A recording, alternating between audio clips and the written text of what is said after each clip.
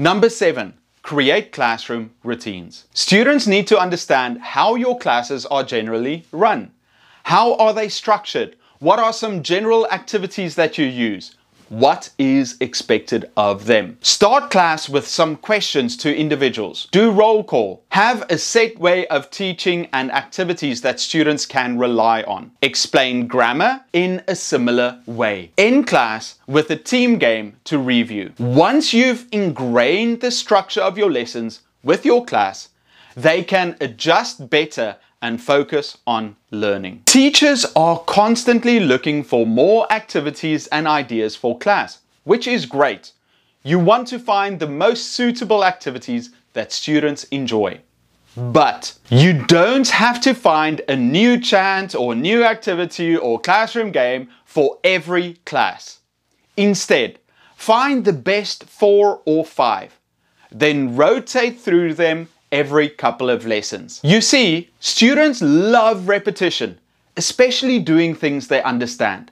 But you don't want them to become bored with the activities. Also, if students are really into a game or activity, don't let it carry on for too long, as they will grow bored and get off task. Also, they will be left thinking that the activity has grown boring. Rather end it a bit earlier, with them begging for more. Then, a few classes later, when you do the activity again, they will love repeating it. Number 8. Repetition. Repetition equals retention. For many language learners and their teachers, repetition is highly valued, whether it be repeating vocabulary, grammar, conjunctions, sounds, or phrases. It is so ingrained in many people's thoughts on education that they find it hard to see language learning without this practice as a core part of it. So, repeat the pronunciation of tricky words. The monarchy is when a queen is in charge. Monarchy. Repeat instructions. I want you to sit down with your friend. Write down 5 questions and answers about your weekend. Write down 5 questions and answers about your weekend. And when a student makes an error, a softer way to fix it is to repeat their sentence correctly. She is playing computer every day. Oh, really? She plays computer every day? Repetition also supports comprehension. So don't be shy to repeat things often to your classes. Remember, for singular nouns, add an S to the verb. Johnny, what did I just say?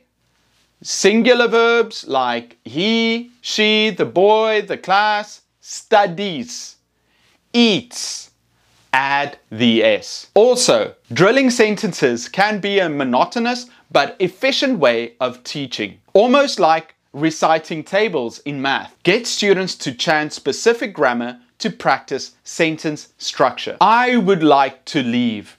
She would like to go. The class would like to play a game. Students also need to review what they have learned. Look back at previous classes and see how much they can recall. It will increase their confidence because it proves that they have learned something. Some teachers like to review what they did the previous class to remind their students. Some each month and others before important tests. Speaking of getting students to review tests, what I like to do is split the class into groups. Each group has to review some work. For example, if we have 3 groups, Group 1 will review Unit 1, Group 2 will review Unit 2, and Group 3 will review Unit 3. They should look at important vocabulary, good expressions, and useful grammar in their units. Give them 5 to 10 minutes to do that. Then, create new groups. Place 1 student from each into a new group so that each unit is covered. Now, each student is a teacher of their original unit.